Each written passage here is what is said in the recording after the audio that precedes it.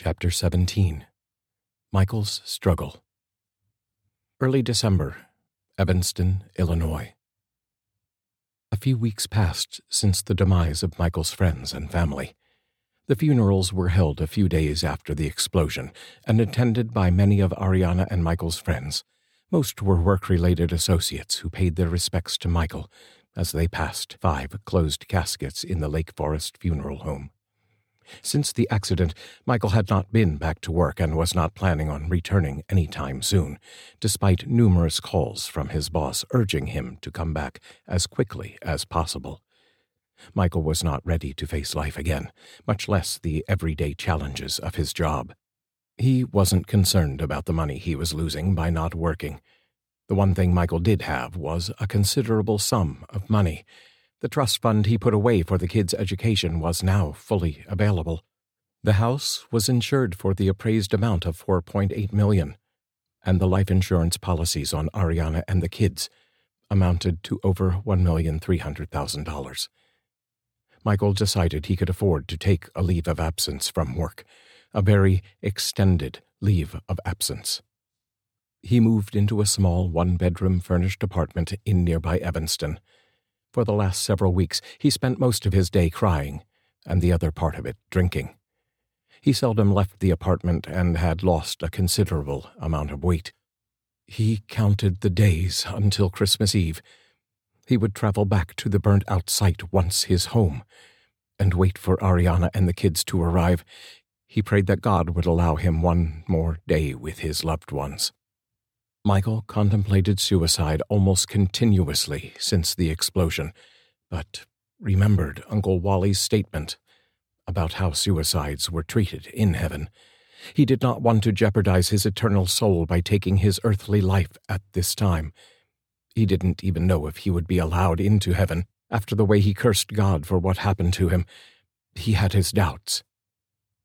Day after day, Michael wasted away in the small East Side apartment, drinking, crying, and sleeping. Garbage filled the small rooms, for Michael had no incentive to clean up after himself. Empty, half-eaten containers of carry-out food were turning green with mold as they lay on the floor near a couch Michael called his bed. He spent every waking and sleeping hour on this couch, waiting for the time to pass. Empty bottles of whiskey were scattered about the apartment. Michael only left this poor excuse of existence to take a short walk to the nearby liquor store or to pick up the occasional Chinese dinner. As the days passed, Christmas Eve was fast approaching. Michael was convinced that Arianna and the kids would still visit him at 6 p.m. that evening, even though the house was gone. He lost all of his faith in God and was concerned that his punishment was far from over. He continually asked the question, why? December 24th, Christmas Eve, 148 Festive Lane, 6 p.m. Michael pulled his truck over to the curb in front of the now empty lot where the magical old house once stood. This Christmas was not like that of the snowy holidays of recent years. It was a cold and rainy night that perfectly reflected Michael's dismal mood. Michael stepped out onto the pavement, carrying a half-empty bottle of whiskey. He stumbled and fell several times as he tried to walk through the burnt-out rubble he once called home. The black soot, wet from the rain, covered Michael's shoes and clothes with a thick layer of tar-like substance. As he staggered to the still intact foundation, he came upon the edge of the concrete wall that used to hold his family together and took a seat. There was no grandfather clock to chime 6 times. Like everything else in the home, it too perished in the fire. Michael looked at his soot-covered watch. As he wiped away the filth from the crystal, he could see that it was 5:58. Michael waited for Arianna to arrive. He took several drinks from the whiskey bottle and emptied it. He looked at the bottle in disgust and threw it into what once was the house's basement. It shattered into 1,000 pieces. Michael sat alone in the cold, wet night and waited for his family to come to his rescue. The cold wind sent chills through his body that would have been much worse if he had not been so intoxicated. He looked at his watch again. It was now 6:15 p.m. They aren't coming. They all hate me for killing them. I didn't mean it. It was an accident. Please come home. Please, Arianna, he shouted. As he sat, drenched with rain, water dripped off his head and onto his face. The taste of the water as it cascaded into his mouth was clean and fresh, a pleasant change from the salty taste of tears that found their way to his lips over the last 30 days. Suddenly, Michael heard a noise from behind him. He turned and looked into the darkness and shouted, "Arianna, is that you?" A response came back to him. "She's dead, Carter. They're all dead. Hell, you probably killed them with that stupid furnace you installed. It was all over the news. You and your neighbor Stevens are both just a couple of losers." "Who's there? Who is that?" Michael asked. The figure walked into the light shining from a nearby lamppost. "It's me, Tony Cesario. How you doing, Carter? You don't look so good, buddy. You've been drinking?" "Yeah. What's it to you? What are you doing here?" Michael asked. "I came by to make you a little offer, Carter. It seems your dream house went bye-bye, so now that you saved me the trouble of knocking it down myself, I want to buy the property," Tony replied. Michael looked up at Tony and asked, "Buy the property? But why?" "'Cause it's worth a lot more to me than it is to you, buddy." Tony pulled an envelope out of his jacket pocket. "Here's a contract and a check for $3.4 million. I suggest you take it and get your life back in order. I know you don't need the money, Carter. I checked with the insurance company. I know they already paid you off. Take this check and double your financial worth, 'cause it's the only worth you have right now, pal. Look at you. You look like a bum, dirty and smelly. What a drunken loser." Michael was about to take the envelope from Tony, because he agreed with Tony's assessment of the situation in his mind. He was a loser. He had nothing left. It was now evident that no one was coming back to the house. He might as well let Tony have the property. Before he reached for the envelope from Tony's hand, he asked one last question.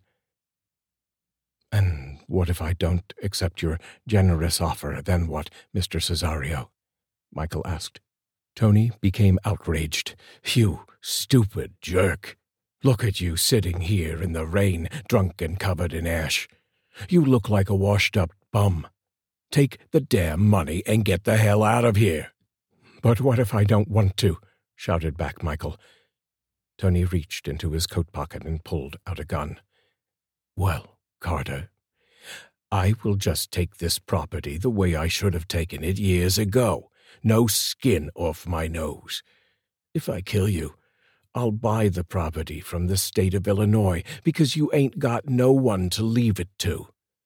Killing you is probably going to save me a couple of million. I'll make it look like a suicide," said Tony. Michael looked at the gun pointed at him. "Go ahead. You'd be doing me a favor. I can't kill myself or I will lose my family forever, but if you kill me, I will be with them again." "Carter, you are one crazy nut. See your family? They're all dead. You are one sick, disillusioned loser. Nice doing business with you, loser," Tony said as he cocked the gun and aimed it at Michael's head. From behind Tony, a voice calmly said, "I wouldn't do that if I were you, Mr. Cesario." Tony turned and saw a figure standing in the shadows. "Who's there? Come out here and show your face," he yelled as he waved the gun. An older woman wearing a black imitation fur coat stepped into the light. "I think you'd better put the gun down, Mr. Cesario," Martha said. "Where the hell did you come from, lady?" asked Tony. I assure you I have not come from hell, Mr. Cesario. Now put the gun down. Sorry, lady. Your timing isn't too good. See, now after I kill this loser, I will have to kill you as well. You know, dead men tell no tales, he replied. I wouldn't be so sure of that, Mr. Cesario. Put the gun down or you might get hurt, Martha said. Oh, yeah. And I suppose you were going to take away my gun and beat me up, right? Oh, no, I am much too old to be fighting with someone half my age, but my friend over there might think differently, Martha said as she pointed to Tony's right side. As Tony turned slowly to his right, he found himself face to chest with Jack Stevens. Hello, Tony, Jack said as he grabbed him by the throat and raised him off his feet into the air. Stevens, what the hell? Tony screamed as the gun fell from his hand onto the ground. Jack held Tony in front of him, high into the air with one arm, and punched him in the face with his other fist. Tony flew through the air, landed several feet away, and was knocked entirely unconscious. One punch. I'm very impressed, Jack. Thank you, Martha. I hoped he would have lasted a little longer. I always wanted to beat the crap out of that guy, Jack replied. During this time, Michael remained sitting on the foundation, staring off into space. He hadn't moved an inch and was unfazed by the sequence of events that just transpired. Jack and Martha walked over to Michael and sat next to him. Hey, Mikey, how you doing, buddy? Asked Jack. I've been better, Jack. Surprised you aren't beating the hell out of me, too. I'm the one that killed you. Now I just feel twice as guilty. Here I kill you, and you come back and save my life. Thanks a lot. Michael, you didn't kill anyone. It was an accident, Jack said. Sure it was, but I'm the one that caused it, so I am responsible for killing all of you. That's not true, Michael. Jack is right. It was an accident. Do you remember leaving a note for Arianna about the furnace? Well, Wanda unknowingly blew that note off the thermostat when she opened the front door earlier that day. She turned the furnace on, not knowing it was broken. Then David wished the house to be gone and flipped the wrong switch by the garage door that turned on the light and set off the explosion. Jack was in the basement when he knew better and should have gotten everyone out of the house immediately. Is it their fault that the house exploded, Michael? Martha asked. No, I guess not. Then it isn't your fault either. Could have, should have, would have doesn't fix the problem. It was not anyone's fault, Michael. It just happened. But what about God? Didn't he see what was going on? Why didn't he stop it? God works in mysterious ways, Michael. Isn't that what you have always been told? Well, it's true. There is a reason for everything, and everything has its reason. Michael started to weep.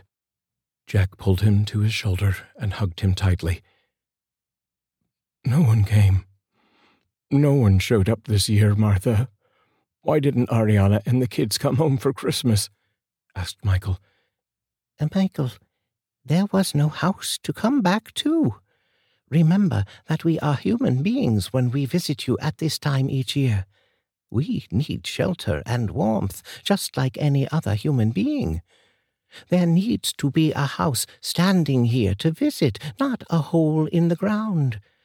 Unfortunately, we all visited a hole in the ground, and let me tell you, it isn't pleasant, she said. Also, that last rule I didn't mention that very first Christmas was about the time constraints that are put upon the immediate family that passes away. It's too hard to deal with seeing the ones closest to you so soon after they have passed on. 1 whole year must pass before deceased immediate family members are allowed to revisit the house. When my father and mother died, I wanted to see them so very much the first Christmas after their deaths. but I was required to wait until the following Christmas. It's a grieving period, Michael. It's necessary."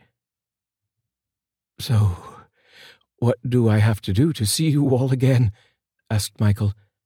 "You must do 2 things. First, you have to regain your faith in love, life, and God. Then, you must rebuild the house on the existing foundation. The foundation is still intact and should hold a new house without any problem. The foundation is the heart of the house, Michael. It allowed Jack and me to come back this evening for this short visit. You need to build a house on the existing foundation, Michael. If you can do these 2 things, your family will be here with you next Christmas, I promise," Martha said. "She's telling the truth, Michael. But there's more," Jack said. "What do you mean, more?" "You have to give up the booze and get your life back together, Mike. You can't build this house if you're always drunk and feeling sorry for yourself. The accident wasn't your fault. Get over it. It's time to move on and get going on building a new house." "You only have a year," Jack said. Michael smiled for the first time in 30 days. "I will give it my best shot." "We're counting on you, Michael. Get down to business, okay?" Jack said. "Okay, Jack. I promise I will be ready by next year." Jack and Martha stood up and helped Michael to his feet. They walked him back over to his truck, and Jack asked Michael if he was sober enough to drive. Michael nodded his head, and truly was sober. "We have to go now, Michael, but we will see you next year. Don't give up on yourself. Keep working at it. A new house without faith is just a new house. Both are required to make your dreams come true. We all love you, Michael." Michael hugged Martha. "I will miss you both. See you next year. Oh, and Jack?" "Yes, Michael?" "Thanks for saving my life." Jack just smiled and watched as Michael got into his truck and drove away. Jack and Martha walked off into the darkness. "Those were some surprise conditions you threw in there, Jack. Stopping drinking was not part of the deal, only rebuilding the house and restoring his faith." "I know, but hey, he needs to be sober to do it. I figured I would go for it," Jack replied as they continued to walk. As their outlines vanished into the darkness, a faint conversation could be heard, and Jack's apparent response, "But I didn't hit him that hard." As the rain turned to light snow, the Christmas lights glowed from the neighboring homes in the area. Carolers could be heard singing, "O come, all ye faithful," in the distance. Still lying in the rubble, Tony Cesario slowly awakened and moaned with pain. He picked himself up off the water-soaked ground, retrieved his gun, and slowly walked to his car. A light flashed into his eyes as he wiped the blood from his split lip and soot from his clothes. A voice shouted, "Drop the gun and put your hands over your head, now." Tony dropped the handgun and raised his hands. The police officer that shouted the demands approached Tony and handcuffed his hands behind his back. "We had reports of a man with a gun in this area. You are under arrest for displaying a handgun in public. Do you have a permit for that gun?" "No, I don't," Tony answered softly. The officer pushed Tony into the back of the squad car and shut the door. The patrol car drove out of sight as the blue flashing lights faded into the darkness of the night. A star shined brightly to the north, and calm finally settled onto this Christmas Eve.